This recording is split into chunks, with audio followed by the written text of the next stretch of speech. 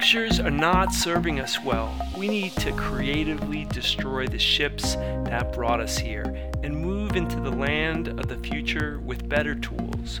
Tools that keep us safer and healthier, that create more wealth for more people, that foster more intimate and rewarding relationships. We need to leave behind what is not working. We need a modern revolution. The people we invite here, they are thinking differently, and we'll tell you where you can learn all about them later, after you have listened to them closely. For now, we don't want to impress you with what they have done. We want to impress you with what they have to say. The Modern Revolution will be podcasted.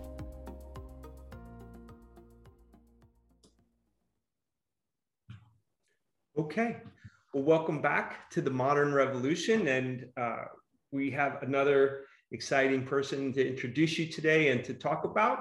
And as in all of our episodes, you know that we're not going to spend time establishing why you should listen to them. Instead, this is an invitation just to listen. And if you find that our guest is compelling in their information and you really want to know more about them, then you can go to the 3-minute uplift and you will find this video published there. And in that video will be a bunch of show notes that will take you to all the right places to find our guest. So if you're listening on Apple Podcasts or any of the other analogous formats, you can certainly go there, and the information will be presented in a manner that will be easy for you to find us. And so today I'm lucky to have Emma Livingstone. So thank you so much for talking to me. We're about halfway around the world from each other. So good afternoon to you. Hello, good morning to you. Good morning. Yes, it's early in the Arizona desert right at the moment. And Emma, when we have people on our podcast, we know that they bring to us a variety of life experiences, and they're complex people, and they're not just one thing, and they don't just do like a single thing. What I'd like to begin with is for you to, if you can do it in a phrase or in more of a haiku than a novel, right? To kind of sum up the work that you're doing in the world, and then additionally, what problem are you working on in the world? What problem are you trying to solve? So could we start there? Okay, so I could present myself with lots of hats. I often do. So I'm a wife. I'm a mother of 3 children. I'm previously a speech and language therapist. I'm now a CEO of a charity, and I do all this living with cerebral palsy. So that's kind of how I'd sum myself up in a short way. When I was about 35, 40, my experience with my disability changed in that things started to get worse. And when I tried to find support and understanding of cerebral palsy as an adult condition and how to get medical support to help me, I found that it was very lacking. I also found that there wasn't the support and information about cerebral palsy as an adult condition. And for me, it was really important because my medical needs were stopping me from thriving in terms of being the mum that I wanted to be, or staying in work, which is what I really wanted to do. And so I started to ask questions. And from asking questions, we've been able to engage with the community, with the paediatricians and the adult services here in the UK, with the research to find out why we don't understand CP as an adult condition. And then we started a charity because we were finding out lots of information which wasn't out there in the domain. And we are, so in part, Adult Cerebral Palsy Hub was started because we don't believe that anybody with cerebral palsy should be told that their CP is getting worse. Instead, they should have information and support to empower them to live their best life, and they should have coordinated medical services. And both of those things don't exist at the moment, and that's what we're trying to do. That's what we're trying to change. Okay, so that's a lot, right? And just we'll put this in the show notes. But may I ask you to let's just What's the name of the charity that you're the CEO So of? it's called Adult Cerebral Palsy Hub, or Adult CP Hub, which is commonly known as, because we in the community abbreviate it to CP. Okay, okay. And that may not be familiar to everybody, so we'll have to make sure that we, we identified CP as we go along. So clearly, I mean, you have a very full life. There are many things in your life that, you're focused on. All your familial roles have their own challenges, and, as they do for us all. As a CEO of a charity, you described a lot of different things that you're trying to tackle. And could we distill that a little bit down? Like, is, in terms of the problem you're trying to solve in the world, is it that you're focused on adults with cerebral palsy have a limited set of, is the information so circumscribed that you're trying to open the information for that community to show them that, hey, there's a lot of resources and possibilities for you that you don't currently see? I mean, I'm trying to paraphrase a little bit about what you said. I think what I'd say is that, at least in the UK, cerebral palsy is the largest childhood disabilities. And us as adults, children with cerebral palsy grow up to be adults with cerebral palsy, right, and adults with cerebral palsy that want to live just as fulfilled life as everybody else. So what resources and support can we provide for people in order that they can live their best life? And whether that be around, pain management or mobility decline, or things that the community report in terms of medical needs, or how do I have a relationship with somebody who has a disability, or am I entitled to a relationship as somebody with a disability?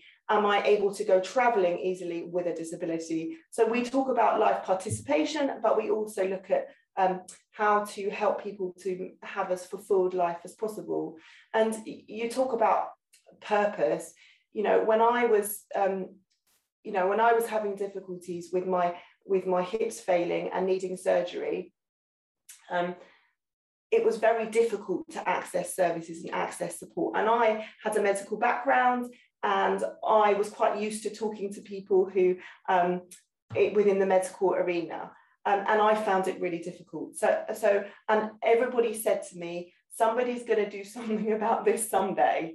And I guess I just thought, well, I'm going to put my hand up and say, well, I'm going to try. And it wasn't a conscious decision, but I don't believe that you have to be an elected leader. I think you can put yourself forward. And what we're trying to do is gather a community of people with a collective voice that says, this isn't good enough, it needs to be different, and show people in a really positive way how it could be different. So very early on, we were told, don't come to us with all the problems, come to us with the problem and the solution. So we believe that now, after working for the last few years, that we do have some element of an idea of what a solution is, but we just need help to put that into practice. Yeah, I mean, that to me is such a perfect alignment with sort of the thesis of the show, which is that, there are structures that got us to a certain point, and those structures are insufficient from where we want to be here to where we want to go. And I try to hear in these conversations, like what's the true sort of theme, and the part of what I'm hearing is there is a group of people that you are looking to influence that see their possibilities in their life as circumscribed in a certain way. And you are trying to show them that those boundaries are actually imposed, they're not true. And you're trying to say that the actual boundaries are much further out. You have lots more possibilities in your life than you currently think. And you're working in a certain domain, people that have adults with cerebral palsy, but the premise seems to be, hey, your life has a lot more possibility to it than you in fact think at the moment. Yeah, and also that the lack of medical information and the lack of medical support becomes a barrier to you living that fulfilled life. So that's where we started. I was a frustrated manager within our health service saying, I want to work. And if you gave me the support and understanding of why my body's failing and gave me the rehabilitation and the support for that, I could carry on working. Right. But without that, actually, I'm now stuck at home. So that's where it started, was that, you know, the medical knowledge and the medical community weren't there around people to support people. But you are completely right. One of the things that we really want to do within our charity is to showcase those people that are living it, that are doing it. You know, in England here, the politics is all over the place, as you probably heard. But one of the things that keeps coming out is, you know, how can you be it if you can't see it? Right, and that's what we want to create. We want to create the community to say, you know, actually we do things differently, we do things in a different way, but actually we add value to your workplaces, to your social situations, and we have a lot to give. And that it is in the environment in which we live that is the construct that is making it difficult, right, not our ability or disability. Sure. And as a colleague said to me the other day in another charity, she talks about people without disabilities as not disabled yet, because everybody as they age becomes more and more unable to do things that they used to do. Sure. So we just have a different baseline. Yeah, right. And so you're leading somebody from one land of, you know, certain possibilities into, you know, a broader landscape, and showing them all the different ways in which your map is incomplete. The map is the landscape's broader than you thought. You're come to this, as I'm listening to you, not out of just an intellectual curiosity, but out of a practical need for your own experience to kind of lead yourself from, you know, hey, this is what people are telling you are the possibilities, when in fact you didn't accept those boundaries and you wanted to go beyond that. My guess is that this is a process that, you know, your relationship to your cerebral palsy wasn't, it's not a car accident, right? It's not a moment, it's a process. So I'm curious, was there a moment of epiphany in which you wanted to pick up this role as leader, or was it incremental, or did you decide over time that your decision was made incrementally over some length of time?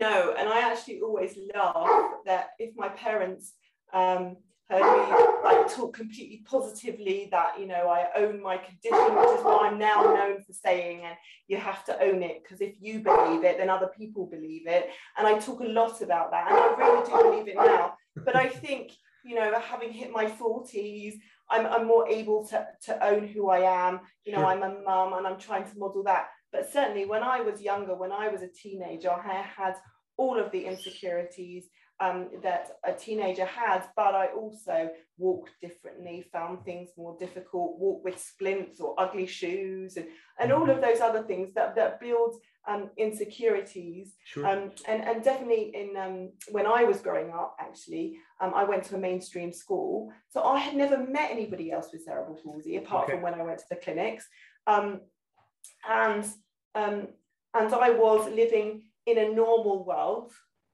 trying to do as well as my peers, and in fact probably trying to do better to compensate for the fact that you know, I had a disability and people had to do things differently. And you know, I think that leaves a legacy, and certainly when I meet other people in the community, there is a big difference from those of us that went to special schools where they were always integrated with other people that did things differently and had different abilities and disabilities, to the population who went to a mainstream school and tried to fit in with their peers and do all the same things that their peers did. Interestingly, we have a speaker on who is coming to talk to us. She's a blogger, and she's talking about the fact that she never does she tell somebody that she's dating that she has a disability, or does she go into cover-up mode almost immediately? And I remember what I was like about that when I was out meeting different people. So I think, you know, everyone has different experiences. I think I have grown. We didn't talk about having cerebral palsy as a family when I grew up, and that's not me doing a disservice to my family, because they were like, but Emma's going to do everything anyway, so we don't need to talk about it. We might adapt it a little bit. If I fell over, which I did often, I was just put back on my feet and I carried on. It's only as I've gotten older, and particularly around the charity and and sharing my story, because that's where we started. I didn't set out to start a charity. I set out to ask questions, and when I started asking questions, I was then invited to various different places to share my story. Sure. And in doing that, that's what connects people and unites people, is sharing stories. So I had to get comfortable with me, but it's taken a long time. Yeah. So yeah, there wasn't an epiphany. It said, this is what I have to do today. This is something that, you know, it sounds like it wasn't entirely by design. It sounds like you had a question, and that question led you to an action, and that action led you to another action, which led you into a different community. Yeah. And, you know, it seems to organically, now you were in a position of influence to affect what you initially kind of needed in a sense, which, you know, begs the question, there's a status quo that shapes your initial experience. And so what are the forces that create the status quo of, you know, that bring about you, right? That you needed to solve a problem. So what is the status quo? What are the forces that shape that status quo, that create the problem in the first place?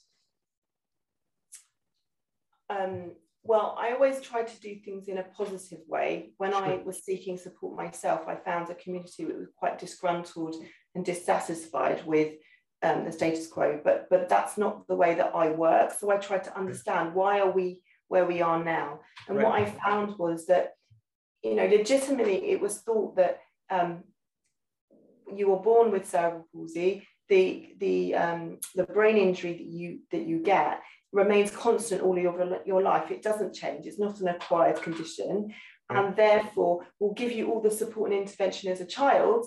Then we'll get you up on your feet and doing as best you can, and then you get discharged because you can go on off and live a good life. The understanding of our condition is changing. Okay. That if you use your body in the same way that it wasn't designed for over a long period of time, then you're going to get wear and tear, and you're going to get different problems. And also the new research around, you know, we're a higher risk of cardiovascular disease, of kidney disease, but is that because of our lifestyle or because there's a predetermined, right. I don't know the answers to that, but that information wasn't out there at the beginning. Also, we are in an environment where they thought that people with cerebral palsy didn't have an equivalent life expectancy to the normal population. So let's give them a good childhood and they probably won't need services in adulthood.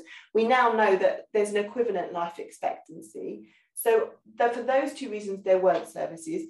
I think also the public perception of cerebral palsy is probably a little bit different to what it actually is, in terms of the images that you get of children with cerebral palsy, particularly in this country, are of people that have very profound needs that are always needing help.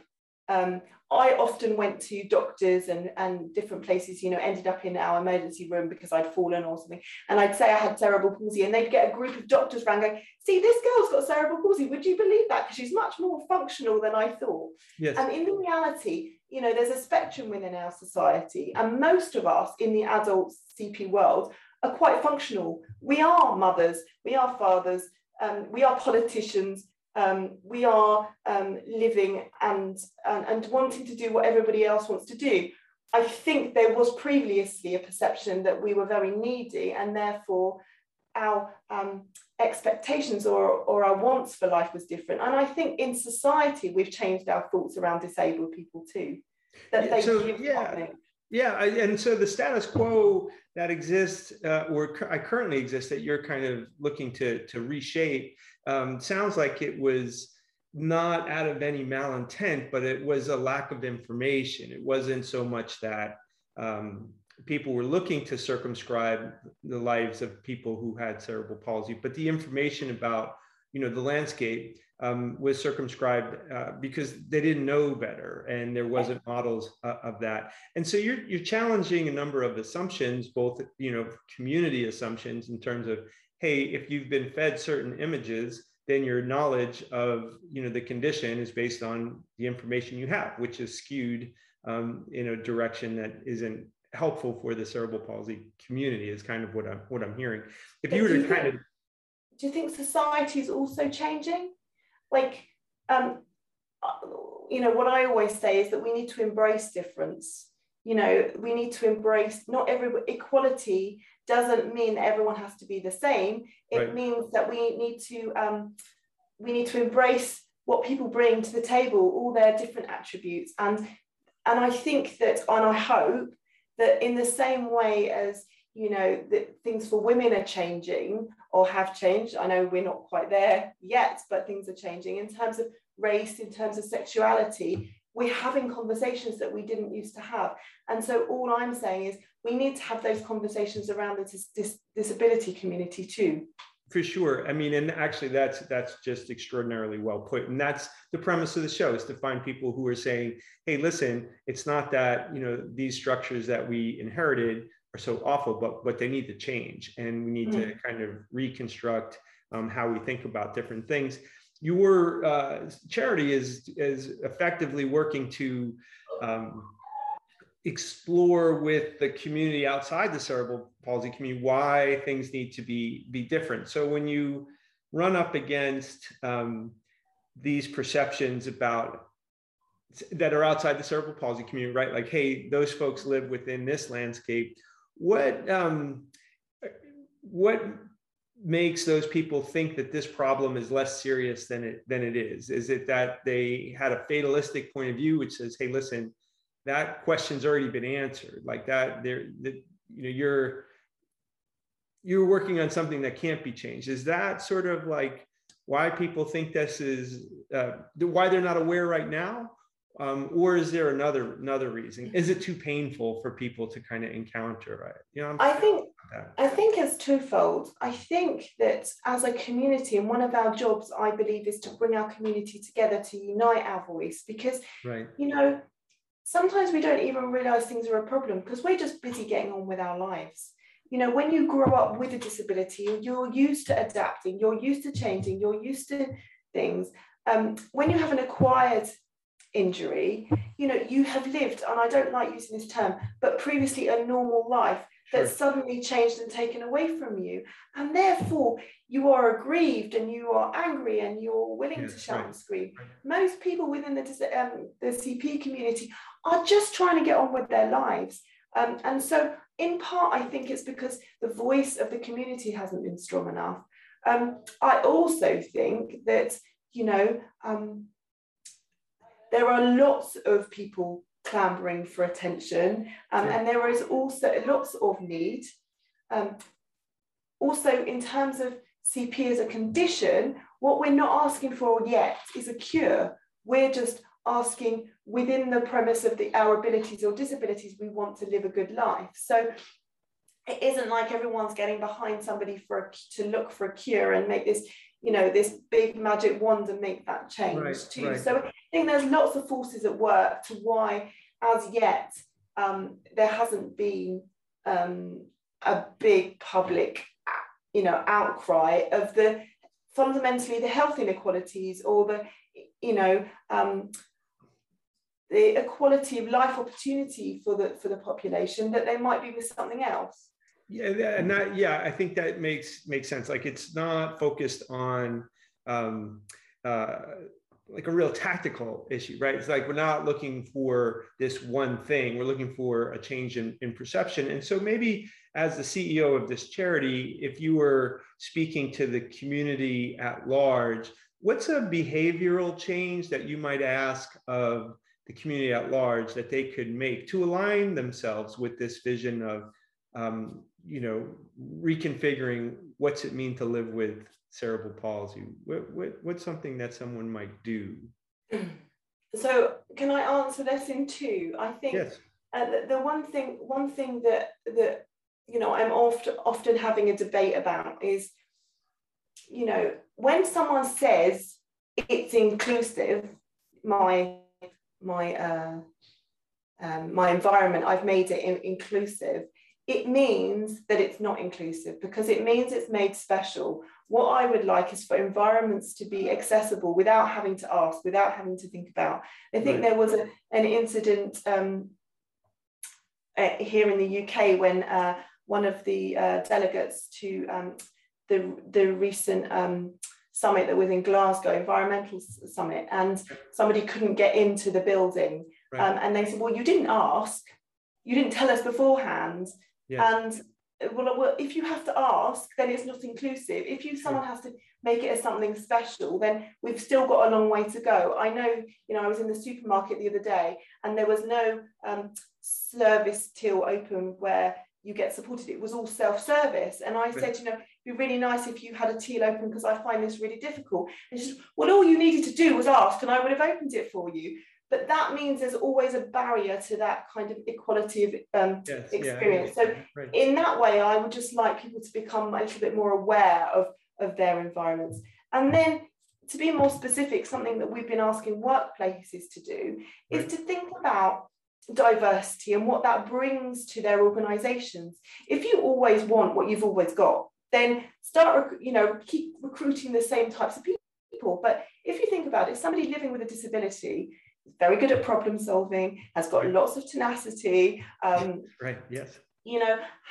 got lots of creative skills innately because that's how we live our life. Right. And how wonderful would that be to have somebody like that in your work environment? Yes, it might mean that they're not so good at some of the other aspects of it, but if we keep wanting people who can do everything, then we get specialists in none of the areas. And actually, can we take people on the merit of what they can do and the richness that they bring to the organizations rather than exclude them because of what they can't do? Yeah. So, I mean, it's like in terms of just seeing if I understand correctly what you said, the first request is just to be treated as everybody else, to make sure that you're in the tent of, like, we would consider the not creating barriers for this community the way that we don't create barriers for anybody else. We don't build doors that are 400 pounds for only people who can move 400 pounds for the door. We think about that. And there's sort of a recognition that there are actually gifts that can come from this, the condition that might be, if not unique to the community, that they do in fact exist, that they bring things that other people would not bring because of, having overcome some of the basic challenges of inherent in the condition. Yeah, and I think it would also be a missed opportunity for me to also add that the things that we're asking for in terms of the changes within the health service here in the UK, but I know it's similarly where you are, because we work quite closely with that, is that the things that happen for other lifelong conditions can happen for the CP community too. We're not asking for huge, great changes. We're asking for things that other people get access to. Things like being reviewed annually, being seen by a team of people that understand their condition, being able to access your healthcare provider when you need to access your healthcare provider and not going back onto it. All of these things that, particularly in the UK, if you have any other long-term condition, you get access to. It's not that we want different, we just want equality. And that some of these changes, they're very simple. It doesn't take anyone with huge that needs to know a lot to understand it. I talk a lot about it to people that don't understand, and when you explain it, they say, but why doesn't it happen? It's not rocket science. And I'm like, no, it's not. I like the notion of, like, revealing what should be obvious and then moving in that direction. If we were going to talk, I'm sure in terms of your heart, when we talk about accomplishments, there may be familial accomplishments as a wife, as a mother, but if I was going to ask you about the professional, the community part of your life that you're invested in, what's an accomplishment that you would want people to associate with you at this point? How would you describe perhaps your signature accomplishment, from the standpoint of what makes you feel the most pride or you're most attached to in your work so far? So I could talk to you about, our kind of accomplishments in terms of bringing this issue before our parliamentarians in this country and having them start the debate. But actually, from a personal point of view, what the pandemic allowed us to do is take a few risks. And what we wanted to do was bring the community together. And because of Zoom and because of technology, we started weekly support groups. In fact, twice weekly support groups at the peak of because I don't know what it's like in the States, but isolation and loneliness is a pandemic in this country in itself, and particularly for a particularly vulnerable community like the CP community, everyone was very isolated.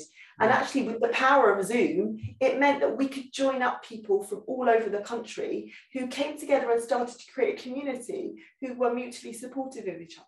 Yeah, so yeah, I think that has been really lovely. And some of the comments that we've got back about, you know, how they've never met somebody with CB before, but actually now they're making friends. Or, you know, we did a program during the pandemic because we saw that people's mobility was declining because they weren't having access to rehabilitation. And we started an exercise program together as a community, encouraging people within the limits of being able to go out and not, but to set targets and goals for themselves and get moving and understand how they had some control over their disability and they had some control over whether it got worse or not. And in encouraging people to exercise, as to come together as a community, we also had an impact on people's mental health. And for me, you know, if I can talk to one person and say, yes, I understand what you're going through. Yes, it's difficult. I don't have all the answers right now. We're working towards that. But this is what I know from my experience. Yeah. You know, just meeting someone where they are is really important. Yeah, I think, you know, we talk about isolation and loneliness. In the best of times, there's often, you know, that's an issue for many people, many of us. And that when you overlay such a extraordinary, profound, you know, global issue, I'm confident that what you're describing applies to you know, perhaps the whole community, and then exacerbated in a community that, you know, may have started at a higher level than others. I want to remind people that they can, you know, learn more about you at our show notes. But before we conclude our conversation, could you give our audience perhaps where is the best place to find you? Where would you like to go? So we're Adult CP Hub at Adult CP Hub on all social media channels, and our website is adultcphub.org. Okay, excellent. Well, Emma Livingstone, thank you so much. I'm going to take us out here in just a second, but I really appreciate you making time. It's, you know, you talk about the power of these collaboration tools. You're in London, I'm in Chandler, Arizona. It's unlikely that we would have been able to do this 10 years ago in any, you know, environment. So I'm grateful that you took time. Thank you for sharing your experiences and ideas with our audience. My pleasure. Nice to meet you. Thank you. Well, today's modern revolutionary, Emma Livingstone, is moving us forward. And like others we've talked to, they're clear-eyed about our situation, and they're brave enough to bring their thoughts and their words to the arena. Today, I think, was particularly inspiring, and I hope that Emma inspires you to bring your ideas to the world. Don't keep them locked away, because the modern revolution needs us all.